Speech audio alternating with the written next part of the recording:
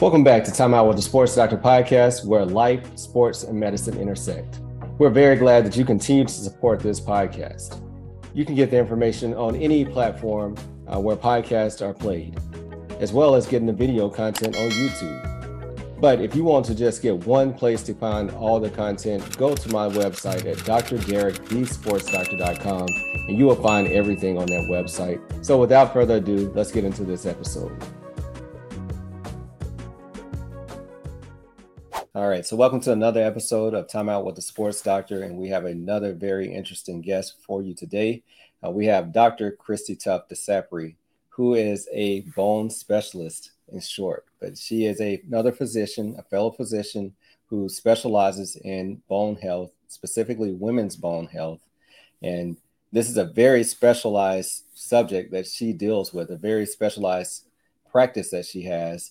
And we're going to talk about today how she chose to get into this practice, as well as I'm very excited to have another bone specialist on the show. So we'll jump into some bone health topics as well.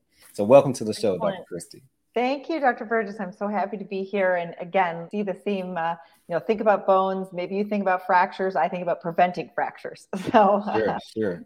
You are truly the doctor that needs to be on every orthopedic surgeon's speed dial, because we are the gatekeepers for the bone, so to speak. However, many times in a busy surgical practice, we don't have the time to go into the detail that you do in your practice. So it's great to, that you have this practice, and I'm sure that there's more work that can be done for you with what you have going on once people learn about your practice. I mean, yes, where to start? We always have more work to do in medicine, right? This is why the fields are always evolving. We always ask the hard questions and, want to help our patients in the best way we can. And you're absolutely right. I, just like yourself, have a sort of a multidisciplinary background and focused. I'm actually a board certified internist, and I practiced in gynecology for many years. I did a fellowship training in women's health at the Cleveland Clinic, is where I really understood more about osteoporosis. And I saw that no one was really taking care of women, in fractures, or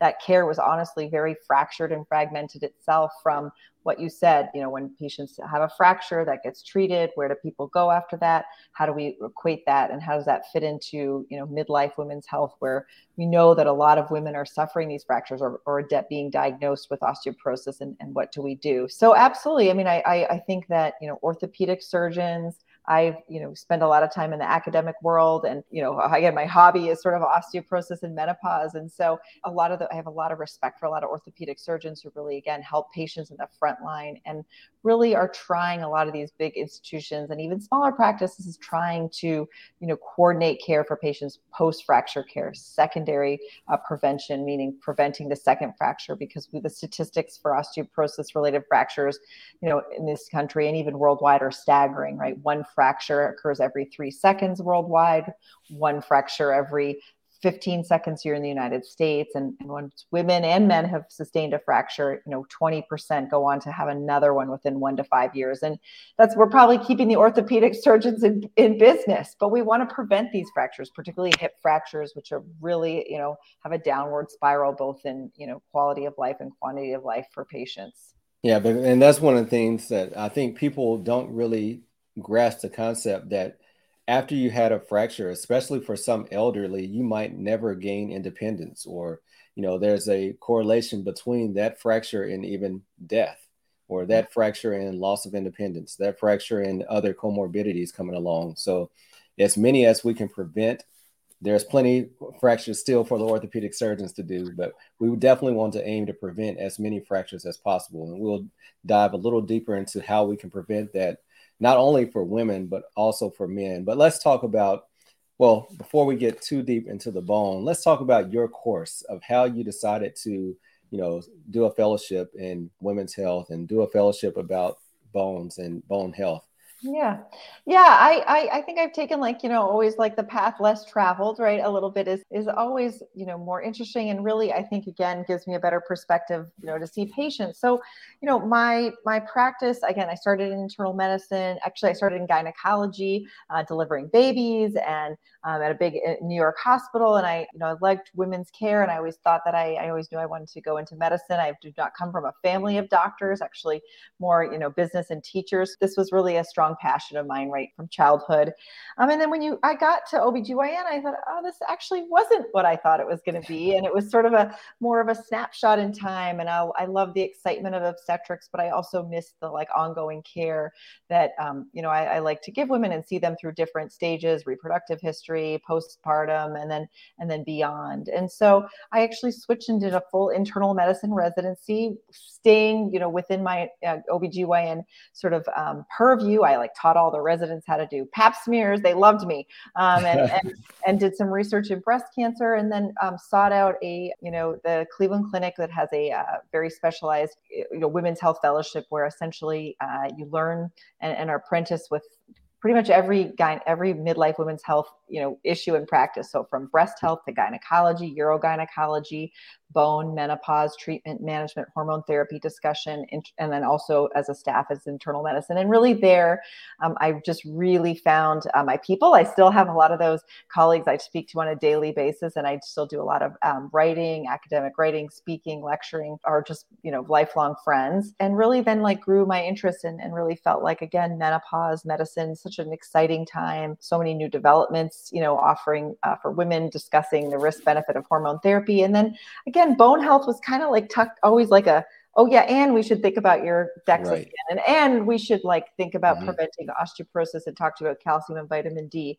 And I really think this field, again, with pharmaceuticals as well as with interest, media attention, has really evolved more into like understanding that osteoporosis and osteopenia are not inevitable, fractures are not inevitable. I'm actually giving a lecture on Wednesday to a virtual summit on fall prevention, and really again, a lot of these things are all connected. Falls and fractures, we know, are connected. 95% of hip fractures occur from a fall. So we need to think about these things holistically. And I really, again, think that when we think about midlife women's health, post-reproductive years, I was really like, this is the area for me. This is where the women I want to treat. This is the population I want to take care of. I always think I have such high esteem for the women in my community and my family and colleagues that are in the perimenopause, postmenopause years, and so really always feel like whatever I can do to help them live optimally is that's my dream.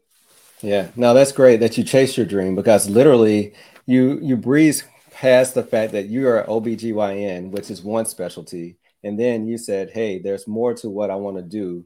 And you went back and sought out more training. And many people, because we have to choose our paths so early, we choose our paths usually second, third year med school when we have little exposure to that medical topic or to that medical specialty. And many people just have to stick it out because you say, look, I've invested all this time. There's no way I'm turning back. I have all these loans. I've started this lifestyle. How can I go back to being a student again, really? And, so you went through all that. Tell us about some of the emotions maybe around that decision.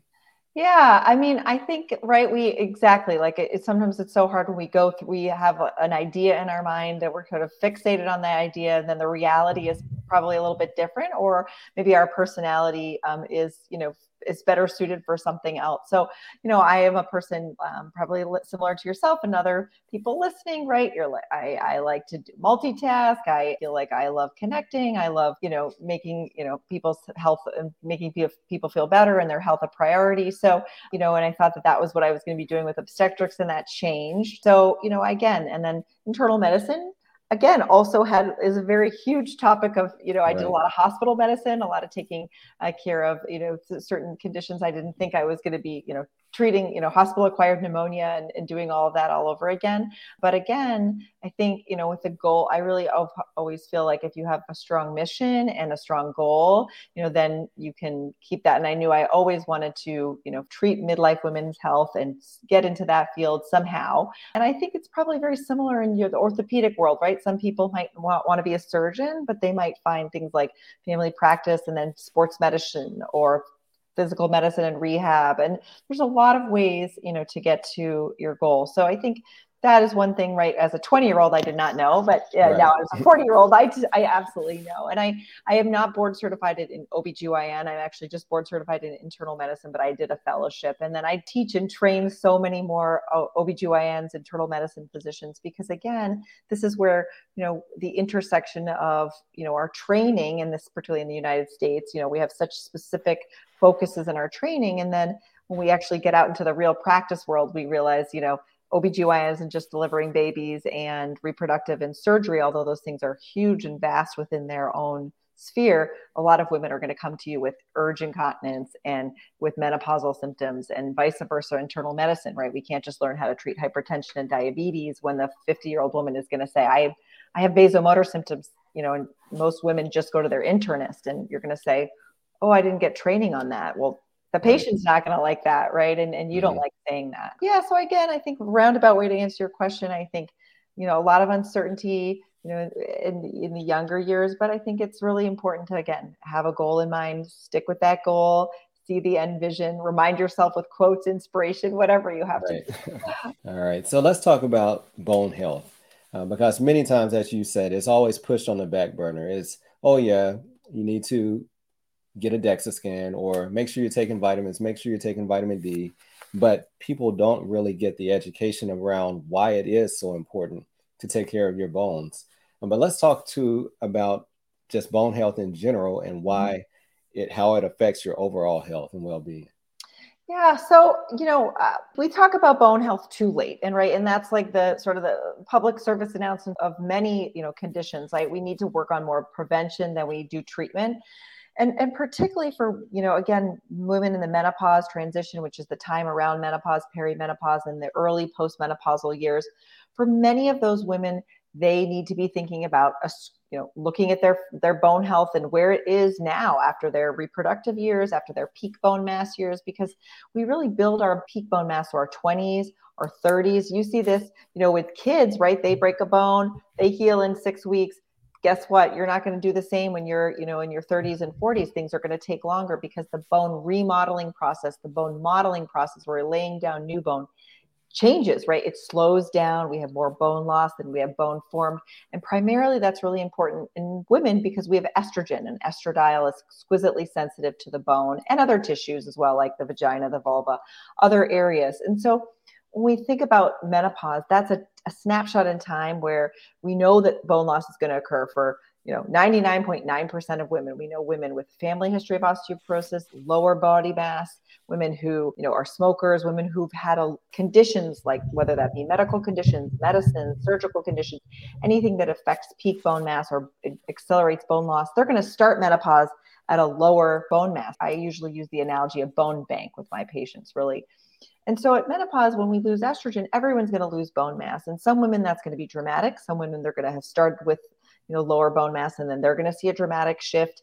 And what does that mean? That means that they're at higher risk for injuries. Fractures is primarily one of them. And this is why we call osteoporosis a silent condition, because many women don't know they have osteoporosis until they break a fracture. And you're in orthopedic surgery, the most common fracture in women in their 50s is a fall on an outstretched arm, which is a radial head or radius wrist fracture. And oftentimes those are just treated, and then women go along their way. We know, though, from long-term studies that 25% of women with a radius fracture or a wrist fracture will have some sort of either difficulty in the next 10 years, whether that's they can't fully rotate the wrist, whether they have chronic pain, whether they have to there's a little tweak, they have to alter their activities. So these are just no big deal fractures, but often they're treated that way, and they really are a herald sign for fractures, and for, again, a call out that we need a bone health evaluation. And that can be many things. That can be a fracture risk assessment, which is an online tool that patients and doctors can do themselves, that tells us what we think your fracture risk could be, looking at your clinical data, like your birth, your data, you look your age and your weight, your family history, other clinical variables like if there's secondary osteoporosis, if you're a smoker, alcohol, mobility, diabetes, rheumatoid arthritis, all these conditions. And then the second way that we can find out about osteoporosis, which which is the gold standard and really should be more widely available to women in menopause and midlife, is a DEXA scan, which is a dual energy X-ray absorptiometry. It's a low radiation, 1/100th of an X-ray in terms of radiation scan that we scan the spine, both hips, sometimes the forearm, to evaluate the bone density. And now we can also evaluate bone strength with some other technologies. I recently, I'm the proud owner of a DEXA scan. I cannot say this is an inexpensive purchase, but is it very useful and worthwhile service in my opinion, because again, I can interpret the scans, know how to do the scans, give patients the valuable information that they need. Even if it's, normal or osteopenia or low bone mass, that still is number one, it either makes patients' day and my day, or it gives us something to discuss. Why is your bone mass normal? Why is your bone mass low? We need to look forward to the next 10, 20, 30 years. Women are living into their 80s now, healthy and well. And how can we put fracture risk with all the other things we're talking about at menopause, like breast cancer risk, like cardiovascular risk, like, moving your body, like nutrition, getting enough sleep, all these things, right? So it's not just one, thing that we focus on, but we put this into the broader perspective. Yeah. So you covered a lot there, but I want to just so people don't miss those fine points. So peak bone mass, late 20s, about 28 to 32, somewhere in that range, correct? Correct. Exactly. So the decisions we're making early in life get your bone stores as high as they possibly can. And from there, you're losing bone at a certain rate. As you mentioned before, menopause, after you start to lose some of those normal hormones, the rate of bone loss increases where the rate of bone growth decreases. So it's a balance that you're playing between building bone and losing bone, which eventually leads to that osteoporosis. And then for the DEXA scan, for people that are interested in how do I get this DEXA scan, what age recommendation is it for DEXA scan, as well as just for a normal person versus someone who might have a family history? Yeah. So good, an excellent summary. Thank you for that. Yeah. I in terms of the DEXA scan, again, this varies based on, these medical societies, sometimes we can't decide. I mean, it's kind of like, what's going on with us. So these silly guidelines, but generally most of the guidelines recommend, women who are 65, absolutely, everyone needs a DEXA scan. We're still not doing a great job on that based on Medicare data. But absolutely age 65. For men, that's age 70 to 75, but most of the guidelines say 70. For women who are postmenopausal, and remember, menopause can be, it doesn't have to be, the neat menopause at 51 and a half, which is the average age of menopause. We know we have a wide range. So some women go into menopause at 40, they could have surgical menopause. They can have chemically induced menopause from chemotherapy, radiation, other medications. They can have premature ovarian insufficiency where menopause occurs before age 40. Early menopause. So those women who have undergone those conditions, early menopause or premature menopause or surgically induced menopause at an early age, earlier than 45, absolutely need a screening bone mineral density evaluation. Because again, they've achieved their peak bone mass and they're starting that bone descent earlier. And we need to figure out where they are, because maybe we need to intervene, or we need to intervene for the future.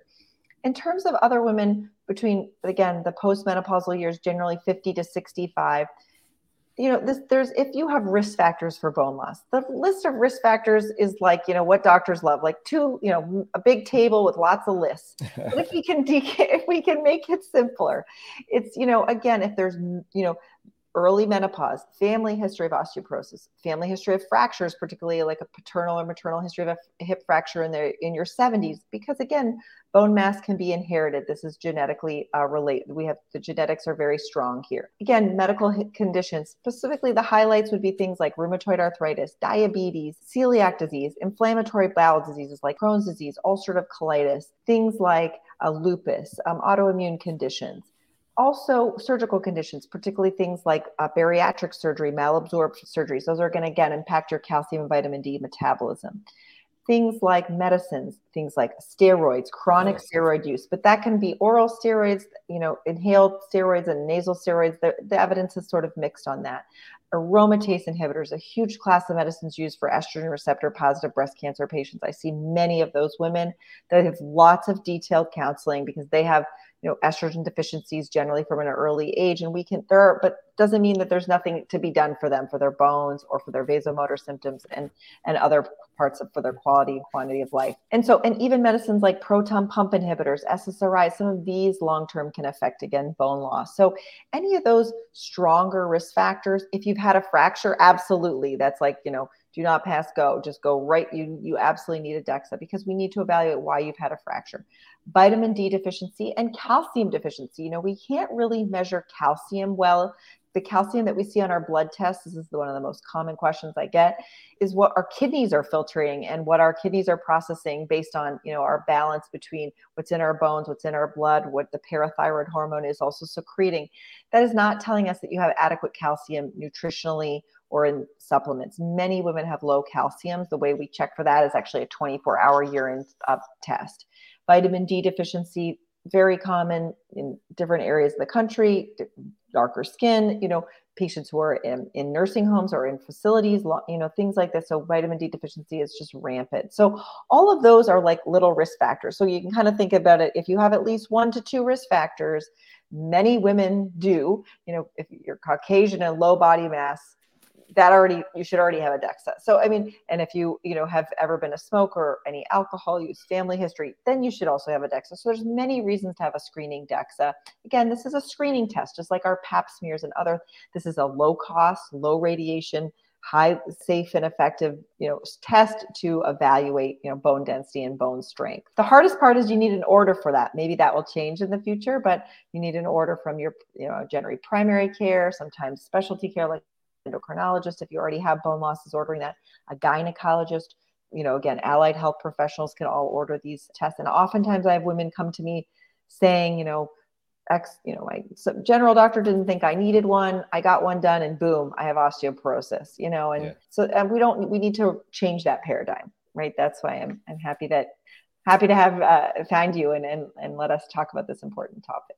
Yeah, absolutely. And you can see just by all the factors how individualized your care needs to be. So you need to have a primary care physician. And that's why even if you're healthy, why you really need to be tuned in or really need to be in connection with a primary care doctor so they will know your risk factors and know your family history. Because if you ask someone at urgent care, hey, you're going to get a very vanilla answer, age 65, age 70, even though it might be different for you. And as you were going through all these factors, I thought about one of the meds that we definitely overuse in the States is steroids. Mm-hmm. If you have an upper respiratory infection or you have anything, you go and you get antibiotics, steroids, and some pain medication. Mm-hmm. But talk about how even a short dose of steroids, how it can affect the bones and how it can, for long term. Yeah. So, this is like, when we think about, and when I see my patients, this is what I talk about, sort of the cumulative use of steroids. And, and this is really actually an area that's evolving in the bone health field because we do have, a lot of rheumatologists in this field, endocrinologists, who are giving steroids.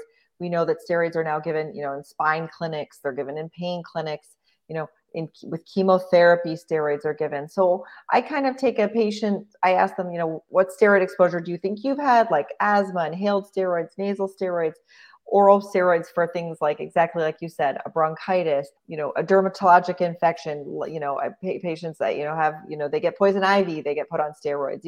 I try and take as much of a good steroid history as we can, because we do know that particularly when we think about IV steroids, epidural steroids, things like that, these are all, particularly for patients many times who already have low bone density in their spine or are getting these because they're having spinal stenosis or they're having vertebral fractures themselves or compression fractures. We're putting steroids into a weak area. And we know that steroids, particularly what they do for bone is they actually accelerate bone loss by ramping up the osteoclast. They block the bone forming or osteoblast, and they also decrease intestinal calcium absorption. So they make you not absorb the calcium as well too. So it's like a triple threat. And so the medical societies, again, when we look at the dose response, steroids here or there, okay, 1 to 2 steroid packs a year, Medrol packs for pain, for, inflammation. We want you to feel well. But when it starts to be 5, 6 a year, a steroid epidural every 6 months, this is something where you need your bone health evaluated, because we need to make sure you're on adequate calcium, vitamin D, and maybe you need a bone medication. When women are on, and men too, are on steroids, we have classes of medicines now that prevent steroid-induced osteoporosis. And so that is absolutely something. And generally, we're thinking about doses like 5 to 7.5 milligrams orally for at least 3 months. Higher doses are even more detrimental. Sometimes those are inevitable. If I have a patient on steroids, I don't tell them, oh, try and get off those steroids. If they're on it for an indication like chemotherapy, like my stem cell transplant patients, and we're trying our best. So we have to support their bones in another way, whether it's medication as well as lifestyle and the awareness. And we do routine DEXAs, yearly DEXAs on those patients. They're high risk for particularly vertebral fractures, which 2/3 of the times vertebral fractures can be silent. So they can cause height loss, a little bit of back pain, and they're usually under-recognized. And so, high-risk patients really, again, they're usually under subspecialist care, but it is important to kind of think about the cumulative dose of steroids, or have someone be thinking about that, particularly if you're getting, steroids from multiple different places. Yeah. And thank you for that explanation. But what we'll do now, we've done enough gloom and doom about the bone. Let's talk about what positive things we can do about the bone, and how people can increase their bone health or increase the strength of their bones. Mm-hmm. Let's talk about first the impact of exercise on bone health. If you're enjoying this episode, don't wait to the end to share it. Share it now. Share this with a friend or a colleague that you think might find value in this information. And then also make sure that you click and leave us a 5-star review and give us feedback, because we really value your feedback and your input. Now back to the episode.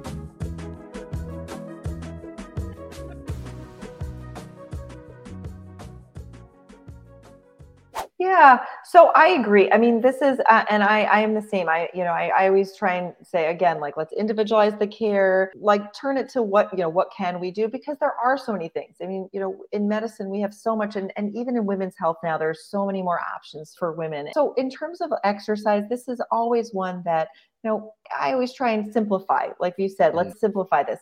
I generally tell women what's good for the brain is good for the bones, is good for the heart. It's probably good for your mood. And so all of those things together are really important. So weight-bearing exercise, bearing your own weight, whether that be walking, aerobic, racket sports, something in your gym, that is good for you. But we're, at least trying to do that at 150 minutes, weekly. That's 50 minutes 3 times a week, 30 minutes 5 times a week. And I try and really try and work with my patients on what they're already doing, what we could help them do better. When we think about other parts of the exercise to round out bone health, resistance training. I mean, this becomes so important and I've heard you speak on this with your other guests as well. Yeah. It doesn't need to be that you're going out. My patients think, oh my God, I need to go out and lift like 50-pound weights. And I've never been that type of person. No, it's using your own body weight. So things like yoga and Pilates, using resistance bands, using your own body weight can do that. The hardest challenge is I can't just say, go do 15 minutes of resistance training twice a week. A lot of women look at me like, maybe I'm doing that. Maybe I'm not. I don't know. So it really, again, needs, what are you doing currently? What could you be doing better? How can we get you there? So, I use a lot of physical therapists, trainers. I have, my own little review of research that I've shared with, I've given 20 exercises that the literature has looked at in terms of improving bone strength. So even things like, again, lower body exercises like squats and things, as well as planking and exercises for the upper extensor spine to help with posture. So resistance exercise, but trying to tailor that, trying to do that 2 to 3 times a week. And I generally say that to my patients. Say, I love to walk. I walk my dog, then I walk 2 hours a day. And I love, that's great. That's great exercise. It's good thinking time, exercise, walking with a friend. It's so good. But you have to do something else. And then posture and balance is kind of also like the other stepsister that gets forgotten about, right? So that doesn't need to be difficult. Trying to balance, we know this from the CDC. We know this from many, studies, the get up and go test, where you're standing up from a seated position, not pushing down, standing up, walking 10 meters and coming back. And then again, that is important. If that's too easy, trying to balance on one foot for 20, 30 seconds, you can make that challenging by, again, I can't show you I would show you, but I show my patients in the office how to challenge their balance. If they're working with a trainer, I tell them, Tell your trainer you want to do more balance exercise. No one ever, it's kind of like therapy. No one ever regrets more balanced training. So, trying to work, because that changes as we age, right? Our proprioception, how we feel in the world, medications, our feet and hip mechanics, that really changes. And then that leads to falls, right? 1 in 4 individuals in the United States fall over the age of 65 a year, right? That leads to the most hospitalizations in the emergency room for women and men over 65, right? And again, we talked about that downward spiral. We're going to try and prevent these things. So resistance exercise, weight bearing aerobic exercise, as well as posture exercises. And sometimes I have people bundle those things together. I say, do your aerobic with your posture, and then do your resistance with your posture, 2-3 days a week, and try and, think about doing those and put that on a calendar or have your set days. Get that in when you're brushing your teeth, the balance, get that in when you're waiting for your coffee, waiting in line at the grocery store, all these things. You can find a way to add these in. And it's amazing. My patients come back to me, I can tell you, Dr. Burton, they are like, my balance got so much better. They are so proud. And I'm like, I told you it would. Yeah. And then talk about even how just going outside, being exposed to the sun is a very great source for vitamin D. We know that people that have more melanin in their skin is not absorbed as well, but the sun is a valuable source of vitamin D. So getting that sun exposure is very important. So speak on that a little bit. Yeah. So, I mean, I think we kind of sometimes struggle with the dermatologists to put on the sunscreen, the UVA, UVB, and then, we know that, getting out in the sun, right? We know that we know I lived in Cleveland for a while. I loved Cleveland, but there's not a lot of sun there. Yeah. I mean, sun exposure is important. We know that helps us, metabolize vitamin D, which is a prohormone, into the skin and really convert vitamin D to its active form. We do need, vitamin D on our face, chest, and arms for, 20 to 30 minutes, pretty much every single day and in the northern latitudes, we don't get that as much if we put on, again, protective clothing, SPF, which again, we want to do. We're not maybe absorbing as much vitamin D as we age. That hormone is a little bit sluggish as well, or that enzyme, we're not converting as much active vitamin D. There can be other things that compete and don't and affect that absorption as well. So most of the time now, and even I always love this study that they studied, lifeguards sitting out in the sun for every single day, 20, 30-year-olds, and their, the mean vitamin D level, 25 hydroxy vitamin D is how vitamin D should really be assessed in the blood work, was only 80 nanograms per milliliter. So it's not like, you're getting so much sun exposure that you're going to overdose from vitamin D. So most people, if you're not again, a lifeguard, and even my patients in Florida sometimes have low vitamin D. Again, age affects that, metabolism, other medications. Most people need to take some fortified vitamin D supplements. They come in many different forms, wafers, or liquids, sprays, tablets, gummies, so many different forms. Generally, cholecalciferol is vitamin D3, ergocalciferol is vitamin D2. So lots of different ways to obtain the vitamin D that are, easily accessible. You don't want to overdose. I mean, I think we're coming a little bit further from the COVID pandemic. Does not mean COVID is behind us, but people were taking super therapeutic doses of vitamin D. We do know that patients with very, very low vitamin Ds, had a higher propensity to have, negative downturn effects with COVID. That was, some small Italian studies that were done. But for the majority of people, again, a vitamin D level should be between 30 on the lower end nanograms per milliliter to 60 to 70 is the upper range nanograms per milliliter. So some women need 800 international units of vitamin D. Some people need 1,000. Someone with malabsorption or other need higher doses. We need to sometimes tank that up. So it's something, definitely a moving target, but that is something that it should be able to be assessed with, again, at every midlife women's health visit, and even, beyond, to make sure that vitamin D is staying within range. Yeah, so I'm glad you covered that. And also the role of your diet. What foods are really good for vitamin D and calcium sources? What foods do you recommend for good bone health? Yeah, this is also, I spend a lot of time, in my office. I failed to mention, I have my practice, Bone and Body Women's Health. So you can see the bone is right in there. So I spend a lot of time, at my practice, because there is so many misconceptions, about calcium. A lot of women come to me with calcium intolerance, dairy intolerance, lactose intolerance. And it's true, as we age, I mean, we don't, a lot of people don't metabolize, the lactase enzyme is less frequent or is less active. And so they, that generous bowl of ice cream they were able to tolerate now, used to be their friend is now their foe. So we have to talk about that. And thankfully, again, here in the United States, and there are a lot of calcium fortified foods. So again, I work with what people are doing. There's a lot of calcium calculators that are freely available. The International Osteoporosis Foundation has one, the Bone Health and Osteoporosis Foundation, all nonprofits, excellent organizations, a lot of free education on there. I do a lot of writing with them and consulting, and all, again, like for fun and for making sure that this is good information out to the public about bone health and osteoporosis. So again, there are fortified foods. Dairy foods obviously have a higher calcium content.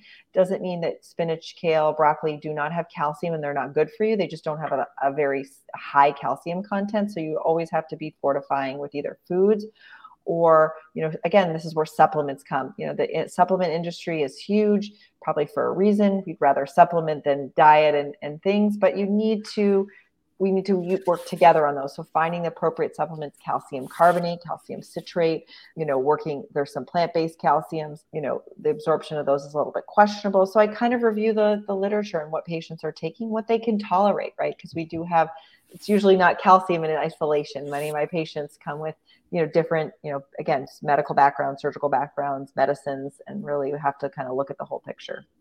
Yeah, no, that's great. And this has been an awesome, I'm sitting up here thinking this is good for the layperson as well. This is almost a lecture that I need to let the residents listen to, because so many things that we discussed are overlooked even by physicians. So hopefully this will help layperson say, hey, I need to be more involved in knowing what my bone health is, and as well as some of the providers saying, hey, I need to be a little more serious. Even if I can't take care of all of it, I need to get my patient into the right hands of someone like yourself. Right. Refer. Right. I think, again, that's what I work a lot on. Like, okay, just, we think about, routine screenings at menopause. We think about colonoscopies and pap smears and mammograms, and all those things are very important. But then, that's sort of the way we talk about it in women's health is that's kind of like bikini medicine, right? That's like, well, there's more than that, right? There's cardiovascular health. We know now there's so much more going on in the world of cognition and dementia. Again, understanding the age of menopause is really, really important. Talking about the risk benefits, that's a whole, I'm not going to keep you here for another hour, but talking about the risk benefits of using hormone therapy at the time of menopause for menopausal symptoms. We know so many women, used to suffer through that, or they would say, oh, I'm scared about breast cancer. But really, a lot of those myths have really been debunked, and really helping understand for you that really actually it's not worth suffering through the vasomotor symptoms and having osteoporosis and having not being able to think clearly during the day and hoping that'll go away in 1-2 years. But for some women, that last menopause symptoms can last a long time. So again, we have options. I think that's again, just like you, and when you're going to do a surgery or do a cast or think about the differential of knee pain, we have options, and it's the same, right, in the menopause and midlife, and really extends to, the bone health world. Lots of treatment options that are FDA approved, safe and effective for both prevention and treatment of osteoporosis. And as we've discussed, lots of lifestyle things to talk about: calcium, vitamin D, exercise, all of those really play together, really at the intersection of health. And as you mentioned about options, just like with orthopedics, the earlier you present in the disease process, the more options we have. Just like if you present early with arthritis, we can do other things other than surgery. If you prevent earlier with your bone health, you can do other things than just take medication, diet, exercise. So make sure that you're getting in early. Make sure that this is a part of your yearly routine, just like you're doing your screenings for mammograms and other things. Absolutely. Yeah. Good messages. I mean, I think we're starting at the primary care world to really focus on that gynecologic world. And again, the menopause world is a small group of providers. I'm a menopause certified provider. There's less than 2,000 in the country. And if you do have your listeners and you are suffering from menopausal symptoms, or, have questions about menopause or entering midlife or perimenopause, we're a small group of, both internists, gynecologists, cardiologists, endocrine, a whole grouping of clinicians who really focus again on menopause. And actually our meeting, our national meeting is next week in Philadelphia, which is very exciting. And it's actually my favorite time of year because it's just such a powerhouse of good collegial knowledge and, working all towards, again, the same goal of treating midlife women better and giving them resources that they need. That's great. And tell us about the new practice that you recently opened up, your women's bone and body. Yeah. Yeah. So also, again, just like, we are always evolving in the medical. I always tell my kids that too. It's like, school doesn't end just because it's Saturday, Right. Reading and learning can happen on the weekend. I feel like they're, like kind of curious kids, which is good, but you still have to pull them to do all the things. Right. So, I think from the days at the Cleveland Clinic, I just love that interdisciplinary model of care, really like trying to do a one-stop shop for women, really, again, make sure that, we're spending deep, time and thinking about all the factors at midlife, whether, what happened postpartum, what your current medical history looks like, and then what the future looks like with all the, again, menopause, cardiovascular, bone, metabolism, all of these things really, together. So I started, I've been in academic practice for over 15 years. And, this goal to open my own practice has come to bear, which is exciting. It's called Bone and Body Women's Health. It's in the northern suburbs of Chicago.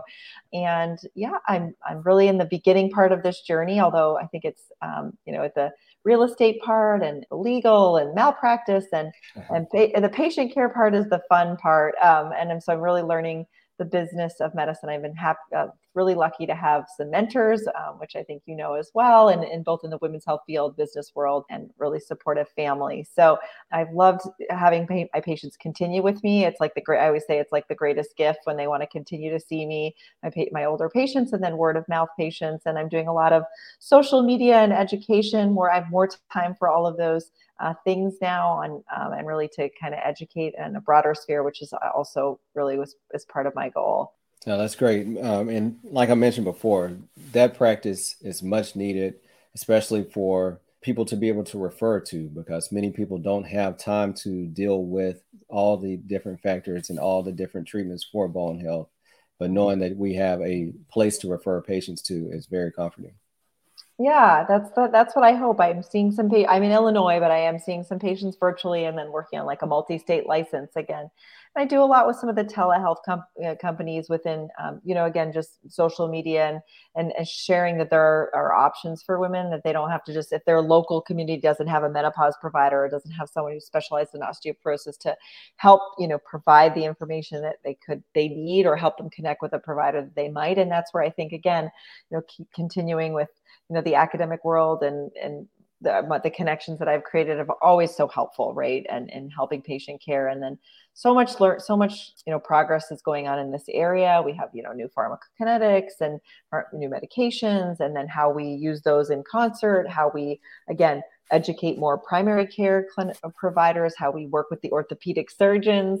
There's something called the fracture liaison service, which is where this is kind of connected to orthopedic. Fracture care is really connected to the orthopedics, and working on that prevention treatment model, and post-fracture care is so important. So I'm also doing a lot of work there. So I thank you for the interest in this small niche area, because I know when you say menopause, people are like, ooh, okay, yeah, I don't know if I want to go there. Right. Yeah, but you did. Yeah. All right. So on Time Out with the Sports Doctor, this is your final timeout. So we've covered a lot of different topics, but I want to just summarize what people can do and how it's never too early to really start being concerned about your bone health, so that they can prevent some of the fractures and this, morbidity that we talked about. Yeah. So I think, the key message would be, bone health at midlife should be something we think about. So whether menopause, again, is 40 or 50 or 55, at that time, we need to be doing a fracture risk assessment, which you can do with your physician. We can do a screening bone mineral density, again, to understand what is your bone density, what is your bone strength, what's your risk of fracture for the subsequent years. I think that's the really important. And if you don't do those diagnostic testing, you're at least thinking about those things like calcium, vitamin D, exercise. And I always think, when we think about midlife, when particularly this resonates with women, when we go to our if you've had children or if you're planning to have children, we go to OBGYN and we go to a first meeting and they tell us, okay, you should have this, you're going to need to take a prenatal vitamin and you're going to come for the sonogram now and that you're going to prepare for delivery and all these things. And we kind of lay out a roadmap, but we don't lay out a roadmap, at midlife and in menopause. And we really should, because women are living a third to sometimes over, a half of their life in the postmenopausal years. And so again, thinking about what's the roadmap, what's for the next subsequent years, and whether that also includes, again, menopausal topics we talked about today, bone health, particularly because we know that, 1 in 2 women will sustain an osteoporosis related fracture in their lifetime versus 1 in 8 women will get diagnosed with breast cancer. Both very, very important areas that we want to think about. And even other areas like cardiovascular disease still trumps both of those things in terms of, how those women are affected. So we need to be thinking about, again, individualizing your care, moving forward, and what is, for the subsequent postmenopausal and post-reproductive years, what does that look like for you, and how can you live that your best way? Absolutely. So I'm sure there will be a lot of questions generated from this episode. Tell people how they can contact you. I have, for those on YouTube, I have your name of your practice and your website here, but tell people how they can contact. So my website is perfect. There is a interface there where you can enter some questions. You can email us at hello@boneandbodywh.com.